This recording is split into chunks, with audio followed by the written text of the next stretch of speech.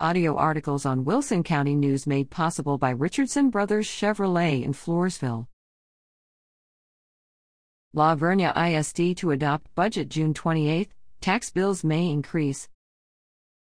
The La Vernia Independent School District plans to adopt a budget for the 2022-23 school year during a meeting Tuesday, June 28, at 6:30 p.m. The meeting will take place in the La Vernia High School cafeteria.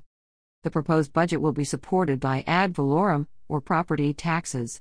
District officials have proposed no increase to the current property tax rate, which comprises 87.2 cents for maintenance and operations, 39.5 cents for interest and sinking debt service. This is to pay off prior bond construction and related debt. Total rate $1.267 per $100 of taxable valuation. Property values have increased, which means that although the district proposes no increase in the tax rate, some property owners may see an increase in their tax bills. As the district considers proposing a bond to voters, La Vernia ISD has seen an increase in the total appraised value of all property in the district.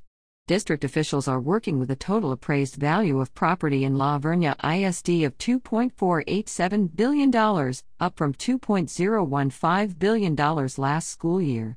New property in the district accounts for $92,933,813 of the total appraised value.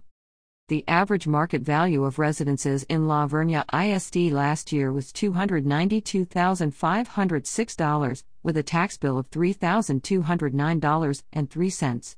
This year, the average value is $352,083. The tax bill for such a property at the proposed rate will be $3,430.96, an increase of $221.93.